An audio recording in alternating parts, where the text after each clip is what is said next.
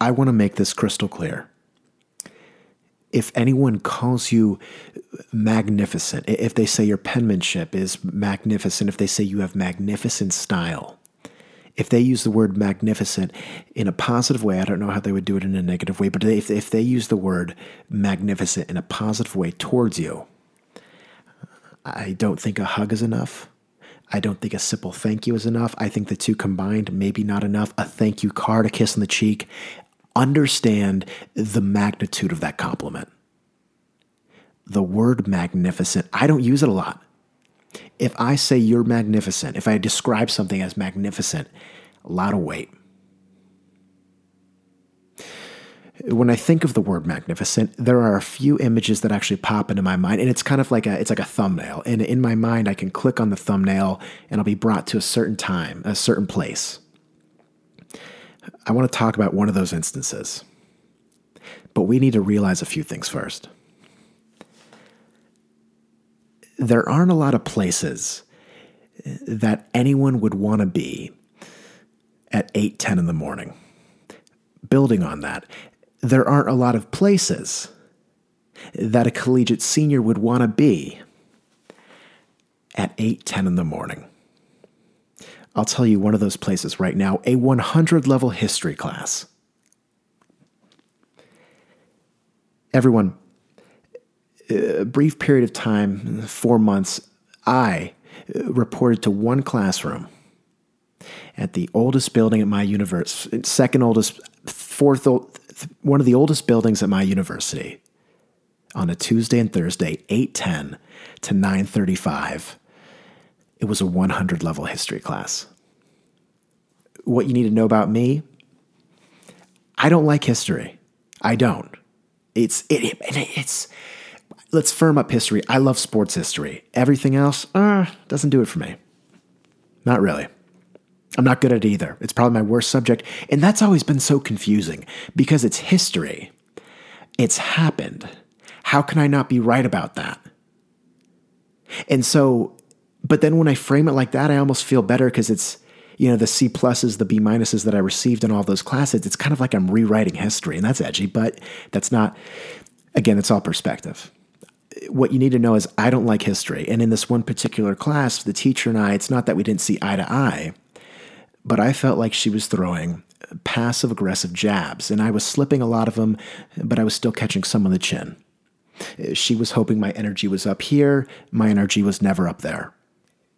And I don't think you can blame her, but I don't think you can blame me. My degree was on the other end of this prerequisite obstacle, and it wasn't a difficult obstacle to clear. Like maybe it was a 110-meter hurdle. I just wasn't running the 110 meters that fast, and I don't have good form when it comes to the hurdles. That's the way I was looking at it. Everyone, it was my disdain for this class that I really believe set up the magnificent moment. Because it was a Wednesday night later on in this, I think week 12 of the semester.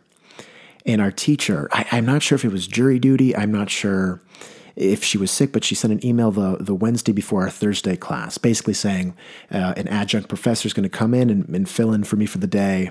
I'll be back Tuesday. And I remember seeing the email, slightly relieved, just a little bit. And it would have been very easy to actually sleep through this class because I'm thinking, it's a substitute. The material will probably go over it again on a Tuesday. It's not a big deal if I miss. I'm glad I went. I show up that day. I get in probably the class 8:05, and my forehead almost magnetically attracted to my desk. And I think from the one too many course lights I had the night prior, crust still in my eyes, I felt dehydrated. My hands, they're always dry, but just a little bit drier this certain day. 8:10. A slight murmur starts to build. The teacher's not there. The adjunct professor's not there. 8:11, 8:12. All of a sudden, the dialogue of, if he's not here in 15 minutes, legally, we can leave. You all know what I'm talking about. By now, all the classes were in session. The halls were empty. Really setting the stage. Because in the distance, you hear the pitter-patter of a couple of steps. And those steps, one after the other, get a little bit louder. and a little bit louder, and a little bit louder. It's now 8:15. The door opens and enters a man standing 5 feet 6 inches tall. He was wearing a suit. Pants and jacket. Color-wise, honestly, get a blue raspberry dum-dum. He wasn't wearing socks, and the pitter-pattering from those footsteps, well, it all made sense. He was wearing hard bottoms. His t-shirt, it was plaid. There was pink, there was red, and I've been saying salmon as a color frequently on this podcast, but if I didn't say there was salmon in the t-shirt, I'd be lying. There was salmon in the t-shirt. And it was all brought together by a lime green bow tie. I'm not making this up. Glasses, he was wearing them, but if you told me those are fake glasses and he's just doing it for the look, I would have believed you. Part of me felt like they were Ray-Ban. That was the energy he was giving me, but his haircut, it's high and tight, parted to the side. He was carrying a cup of coffee, keyword cup, not a to-go mug, but a glass cup of coffee. And I think that's the most important part of this moment. Because as he walked in, before the door even closed, he's looking down, he enters the classroom, he looks up, but doesn't address anyone. He just looks at the wall, and he's walking towards his desk, and he begins his monologue. Well, I guess $2 gets you a cup of coffee, but I don't even know what that means. Books go on his desk. Has anyone been to the armory? As he says armory, turns around, faces the class. Before anyone can even raise their hand, he says, there's a play going there.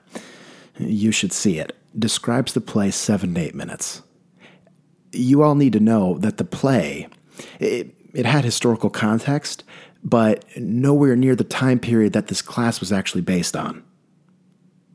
After he described the play, he described the venue, the armory. It's a basically, and this actually is a well-known building in Portland, and it has historical context.